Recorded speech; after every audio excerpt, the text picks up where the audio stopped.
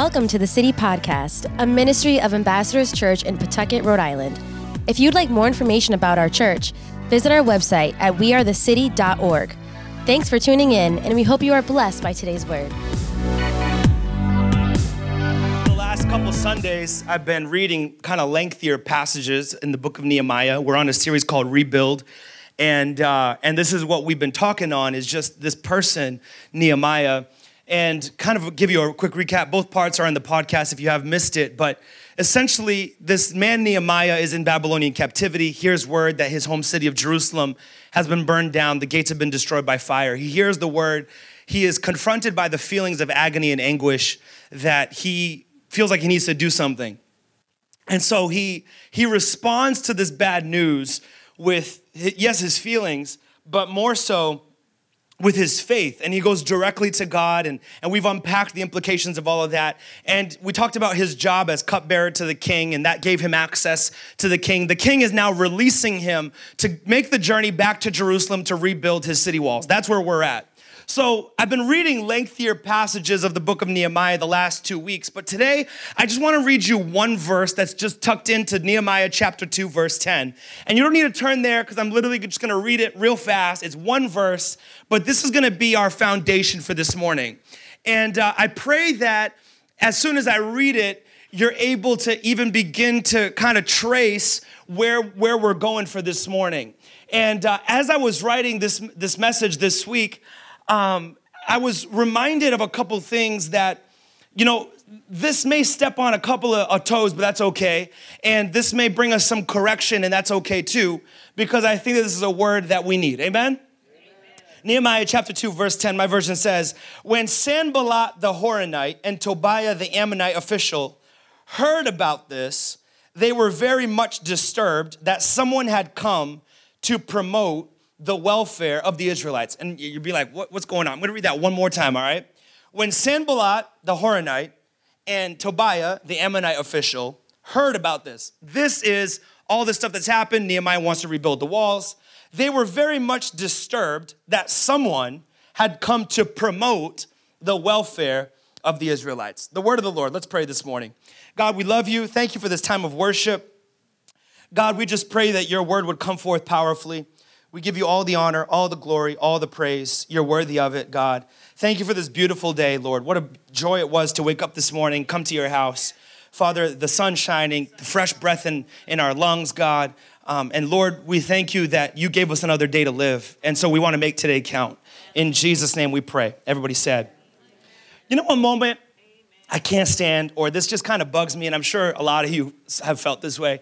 When you're in a social setting, and someone says something to you, and you didn't understand the first time someone said it, and so you ask for them to repeat what they just said, and so they repeat what they just said, and you still don't understand what they said. Anybody hate that? This happens a lot of times after church when the musicians are going hard and someone's talking to you like this close to your face and they're saying something and you still can't understand it. And so you kind of make the sign, let's just go to the lobby because it's way too loud in here. This happens all the time. It happens at parties. Someone says something and you didn't catch it. So they say it a second time and you didn't catch it. And so you have kind of people have three sort of responses. Either you are very bold and ask them to repeat it a third or fourth time. Have you ever done this like 4 times and you're still asking them to repeat? All right, I really am not. I know big ears, very fooling. I can't hear you still. Or you respond to what you think they said. So you're over there saying yes, and they're asking you about, I don't know, something that's completely off from that. Have you ever done that? You just start answering whatever it is. In faith, you're speaking things that are not as though they were. Like you're just speaking it out. Yes, and it's not even a question. And or this is a very typical one. You just smile and nod. Anybody ever smiled and nodded? You're just like, yeah. Or you throw out the word like, that's crazy. That's crazy. That's crazy. That's crazy. Talking about their mom that's in the house. That's crazy. That's wild. Talking about they need help. Yo, I'm broke. That's crazy. That's crazy. You just smile and that's crazy. But it's awful. Like to be heard, but to not be understood. I hear you, but I don't understand you. I hear that sounds are proceeding from your mouth, but I can't make sense of it because I can't it showed me that there's a danger in human communication. Is that a lot of times people will hear something about you, but they don't understand the context of what they heard about you. They will, have you ever had, anybody ever met those people that all they say is, I heard? I heard. Who's your informant? That you have heard all these things. I haven't even told anybody, and you heard. You're giving them information about your life that you swear, they're more knowledgeable than Facebook ads. You know, Facebook ads are able to put an ad out for what you've thought about. Think about luggage. Everyone's gonna receive a luggage ad. These people are smarter than those ads. They know that you're sick before you're ever sick. I heard. No, you didn't. I just got a cough just now. Now I heard. You didn't hear nothing. Making stuff up. That's what you're doing. I heard. You know what? Nehemiah chapter 2, two people, Sanballat and Tobiah. They heard. You know what's crazy about the people that heard? Is that there's always somebody standing in between that told them. Is that the information that they heard didn't come from you. They heard. Wait, did Nehemiah tell you? No, someone else told me. So chances are what people heard is inaccurate information, twisted by the perspective of the informant that gave them the information. What I question is, what is the motive of the middleman? I'm not mad that you heard. I'm mad that the person in the middle told. Don't get quiet on me. I heard. What'd you hear? Oh, I heard everything that's going on. I know all the scoop. I know all, what's the word people say? The tea. I know all the tea. I never understood that expression, what the kids are saying these days. What did you hear exactly? If you're not close enough to me to have heard it from me, that means that you are far away enough to not have been part of the decision that I made, that you heard through a middleman. Sanballat, I was gonna title this message, Those That Heard Are the Haters, but that's too long of a title. And I don't believe in haters because I think 9 times out of 10 people that say, shout out to my haters, don't have any. So I wasn't gonna title it something very misleading. I wanted to just kind of go off this idea, twofold. Not everything that you heard is an accurate representation of what's actually happening. Because the person that informed you is adding their bias to somebody else's story. I think, check this, I think everybody has the right to tell their own story. Right? I think everybody has the right to tell their own perspective. And I think everybody has the right to have everybody else butt out of their business. I told you I was gonna step on toes, so I came down here to ease the pain. This is good.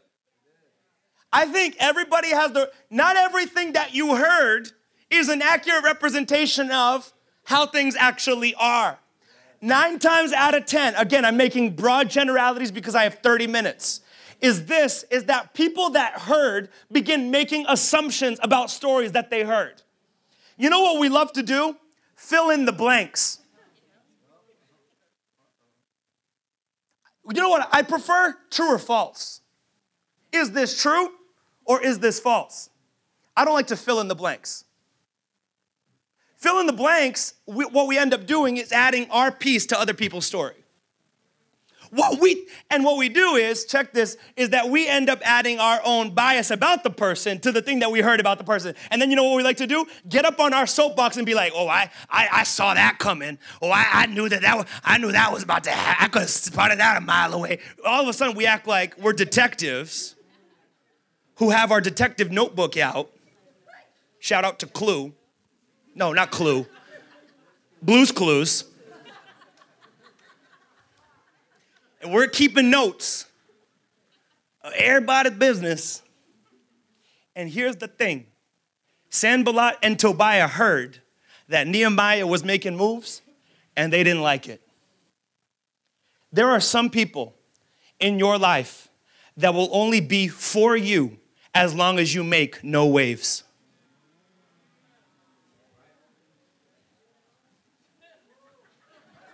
There are some, I told you it's going to step on toes, so let's step. There are some people that like you because you don't disturb them. The minute you start stepping into your purpose, all of a sudden Sanballat and Tobiah come out the woodwork, all upset. It's like, wait, where was Sanballat and Tobiah when everything was going down? I don't need people that step out as soon as I start stepping into my purpose. I need people in my life that were with me when I was searching for my purpose. I don't need people to come out the woodwork and be like, who do you think you are? As soon as I start feeling called. I need people that are going to stand with me in the gap when I'm like, God, I don't know what I'm called to. I don't need folks coming in my life being like, who does Shane think he is? No, I need people to be in my life when I didn't know who Shane was. Who does Shane think he is? That was the problem, is that Shane didn't know who he was. Thank you for calling out the obvious. There are some people that are for you as long as you make zero impact. The moment you begin stepping into your purpose is the moment that all of a sudden these people come out of nowhere trying to add their 2 cents. Yes. I knew you'd like this message once I got to this point.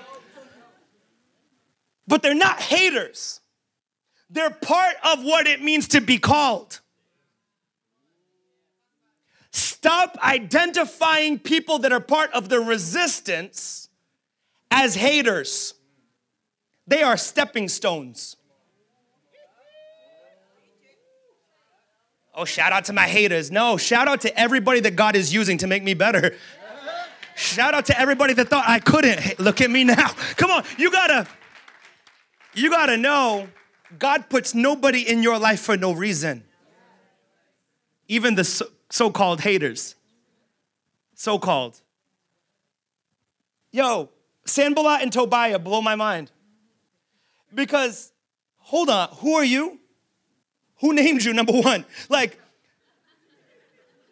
Sanballat and Tobiah step out in because the whole thing, chapter 1, bad news, prayer, worship, God, you're awesome. Chapter 2, going to the king, getting released into his purpose. Verse 10, 2 random dudes step out in verse 10, Sanballat and Tobiah. You know what my question is? Where were y'all? Where were y'all in chapter 1 when I was praying? Where were y'all in chapter 1 when I was worshiping? Come on, you got to start asking that question about where were you when I was struggling? Where were you when I was asking for prayer? Where were you when I was worshiping my way through depression? Where were you?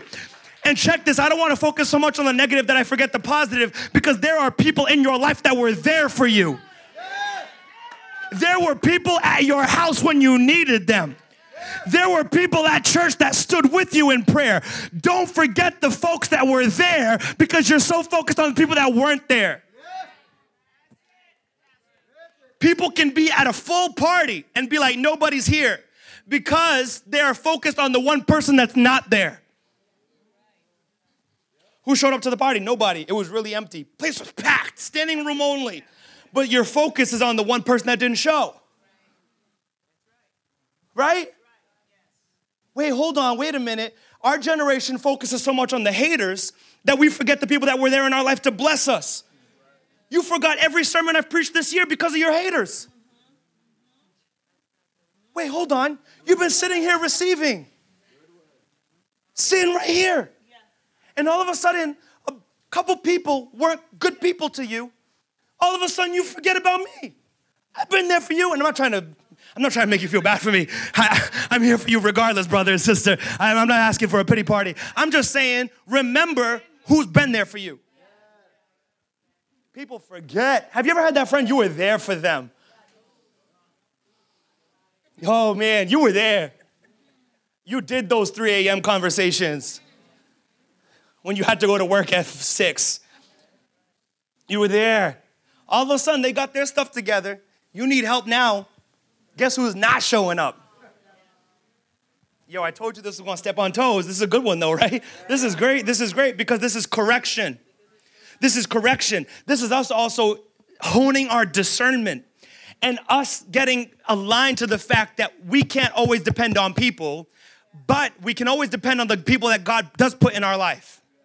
And if we are aligning ourselves with the will of God, let me tell you this and let me help you with this. God will always put the people in your life that need to be in your life for the season of life that you're in. Always. And if you're over here saying like, nah, I got nobody, look around the room. We are here. Here's the thing. Beggars, there's a phrase in English. I'm not talking that you're begging, but beggars can't be choosers. You know when Oprah gave away a free car to everybody? You get a car, you get a car, you get a car. You know how crazy it would have been if the person who got the free car said, nah, I don't want this car. I want a free car, but not this one. I think that's sometimes what we do with the people in the life that God has put in our life. I need help, but not from them.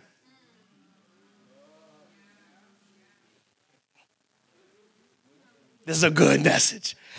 Like, I need me some deep people. Chances are that the person, if you're a person that's really deep into your feelings, you like being all the way down in the feelings, the people that God's gonna put on your life are actually the ones that are very in touch with reality. Because they help bring you back up to the surface. Because if you are a very, let's sit down and process kind of person, and what you get around is people that are also equally triggered and processing, now what are you guys doing? And I'm not a psychiatrist, but I'm a minister, and I'm helping you with this, is that what ends up happening is y'all throw a party for what you're processing. The moment you get around yourself a level-headed, rational, reasonable person, they will give you a perspective that you wouldn't have had if you surrounded yourself with people that think just like you. The worst thing that you can do is get counsel from people that think just like you. And what we think is, nah, I can't relate to them. No, it's not that you can't relate to them. You need the perspective that they have because it's different than yours. Come on, I feel the Spirit speaking through this, is that we need to surround ourselves with counsel that is different from that which we think. You got to get that perspective. And if you're always like up in the clouds, like everything's a party, guess what? You may need somebody who kind of not cuts you down, but reminds you that life is here. Right? Balance. Alini balanced my life. You know why? Because I am the guy that's in the deep end of the pool. Oh, my feelings. Triggered. Processing.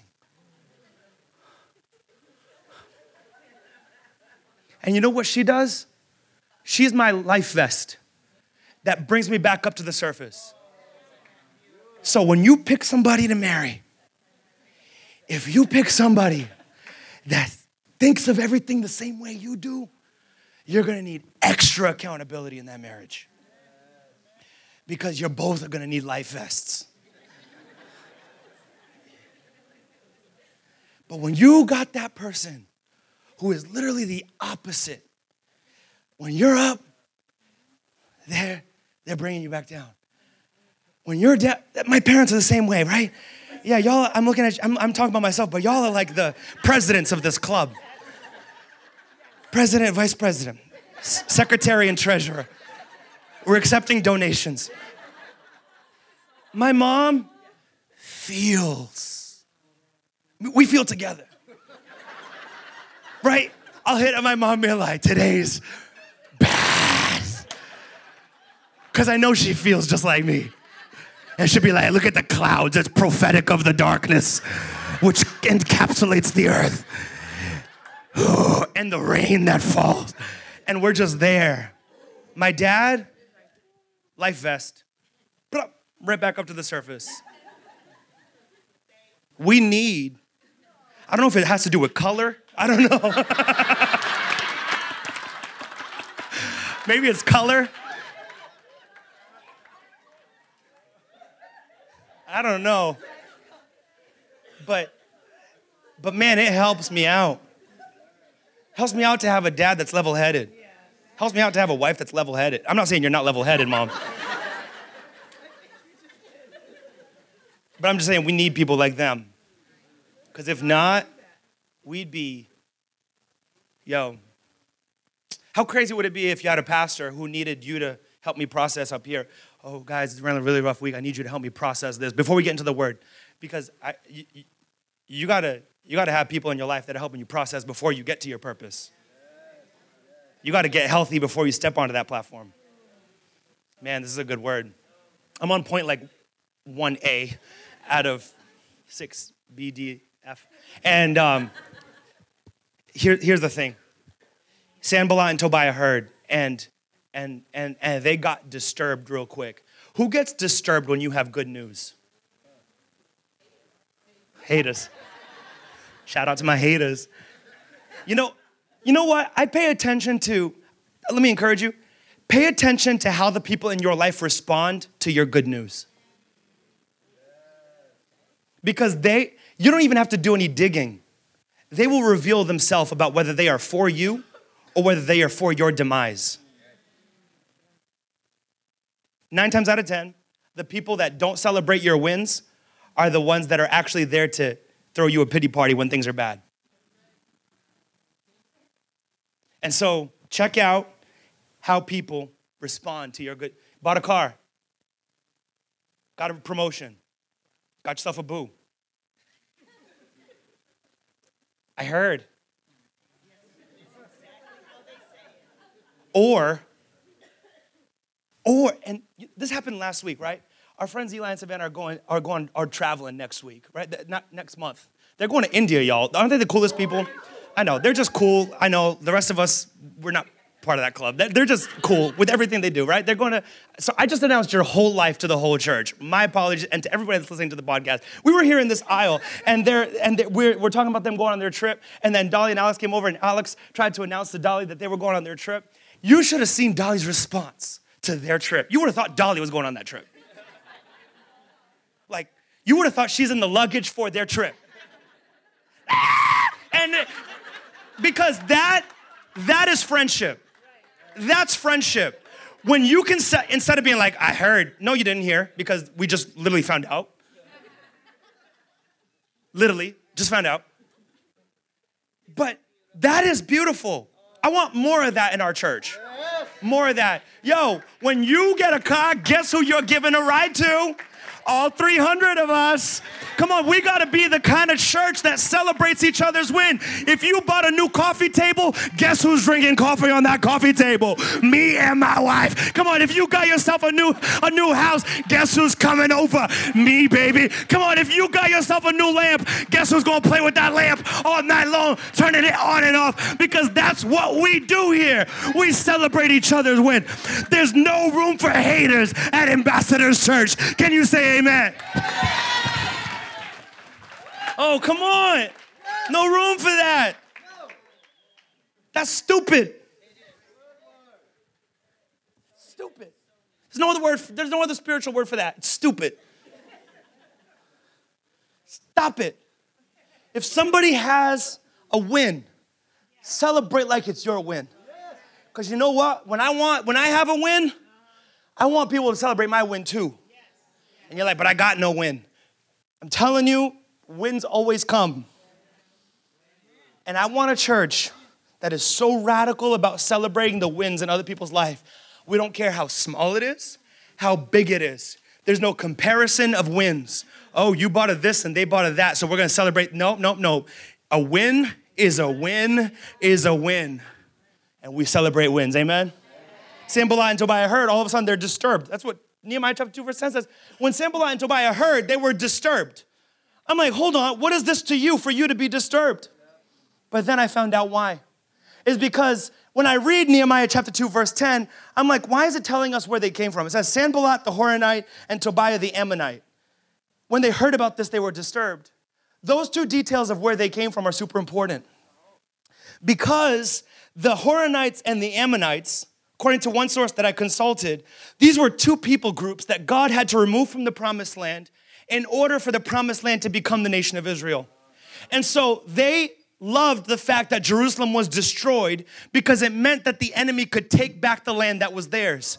So all of a sudden, when Nehemiah is coming to rebuild, it means that they are now retaking the land that God had taken from them. And you see, the enemy will always be disturbed when you start taking back land that God gave you. And so they thought it belonged to them, but what's for you is for you, is for you, is for you. And the reason why the enemy is disturbed is because every time you raise up your head to start rebuilding what's been torn down, you're taking back land that the enemy stole from you. Give God a shout of praise this morning.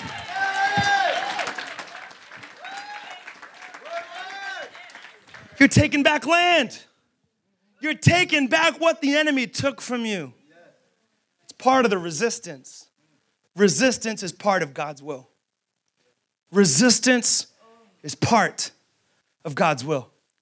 When things get hard, it doesn't mean that you're outside of God's plan. Very often, it means that you're in the center of God's plan. But how do we discern when we are rebelling against God, and that's why the resistance is happening, or we are in the center of God's will, and that's why the resistance is happening? Because there we need discernment. Because just because something's hard doesn't mean it's God's will. Because sometimes what you're doing is fighting against God's plan, not following God's plan. So how do we discern the difference? Check this out. Is that I think you can tell the difference between if you're following God's will or rebelling against God's will when there's resistance, is asking what kind of resistance is it and what is happening in the middle of that resistance. If there is resistance and you see the provision of God in the middle of that resistance, you can rest assured that, yes, God is in it. And then I think that there's resistance where you feel God's absence. God's not in this. And I can't define for you what that feels like or looks like because that is the process of your discernment. That is you discerning, is God in this or is God not in this? Is God providing in this or is God not providing for this? And I think, look, check this out. There's resistance that, yes, it's happening. It doesn't mean I'm outside of God's will. And all of a sudden, God comes through with this provision or this out of nowhere kind of thing. And I just see God's hand and God's favor on it. I can rest assured that that resistance is part of what it means to be following God's will for my life. And then there are some times that we are acting in rebellion and we don't see God's hand. We don't see God's provision. We don't feel God's presence in it, but we keep fighting because we think that this is for me. I think we need to learn the beauty of releasing that which isn't working if we don't see God's hand providing in it. Does that make sense? Because sometimes I think we just fight for the sake of fighting. But what if God's presence is not in it? What are we fighting for? But then there's a fight that we see God's hand in it. We feel supernaturally strengthened for the fight. We feel that God is providing in the middle of that resistance. We feel that we are growing in the middle of that resistance. I would say persevere in that fight. Persevere in that resistance because God's hand is on it. And maybe I can't walk you through what that looks like in your life, but that is going to be a practice of prayer, worship, reading the word, and discernment, where you'll be able to see, is God in this or is God absent from this? And if God is absent, run in the other direction as fast as you can. But if God is in it, strengthen yourself in prayer, get into the word, be consistent in God's house, stay faithful in giving, and I believe that God's hand will guide you through that resistance until you receive the promise that God has called you to. God's plan for your life is not, there's always gonna be resistance as part of it. There's always gonna be people that are against it. There's always gonna be those that think it's not a good idea. There's always gonna be stuff that goes wrong. But man, when you are part of God's will and in the center of God's will, you will see his hand guiding you all the way through. You know how I know that resistance is part of God's will? The cross. We can end here, Dolly. Is this, the cross. You know, if salvation were an easy thing, the cross wouldn't have been part of the equation. It wouldn't have been. If If saving our souls, setting us free, forgiving our sins, the purpose for which Jesus came to the earth was an easy thing, it would have just been like, ta-da, you're saved. But the way to on our behalf. And what happens is that a lot of times we think, well, this is too hard, so I must be outside of God's will. But what if suffering is the way to finding God's will? Hard times are part of it. Suffering is part of it. But what the beauty of faith is, and I'm speaking to those that, whether you've been in a relationship with God for a long time or you feel far from God this morning, the beauty is that there is always restoration after suffering. Scripture tells me this, is that sorrow may last for a little while. And for some of you, suffering may feel like a long while. But joy comes in the morning. All of God's promises for your life will come to pass. Resistance is part of what it means to be called. That's why Jesus says, if anyone would follow after me, he must deny himself, take up his cross, and follow me. The cross is the cross of suffering. It just means that we won't die on it. I need you to catch that. The cross, it's a weight that we carry, but it will not be the place of our death. Which means that we will carry the cross of suffering in this life, but we will not die because of what we go through. And you may say, well, Shane, good things happen, bad things happen to good people, and people die.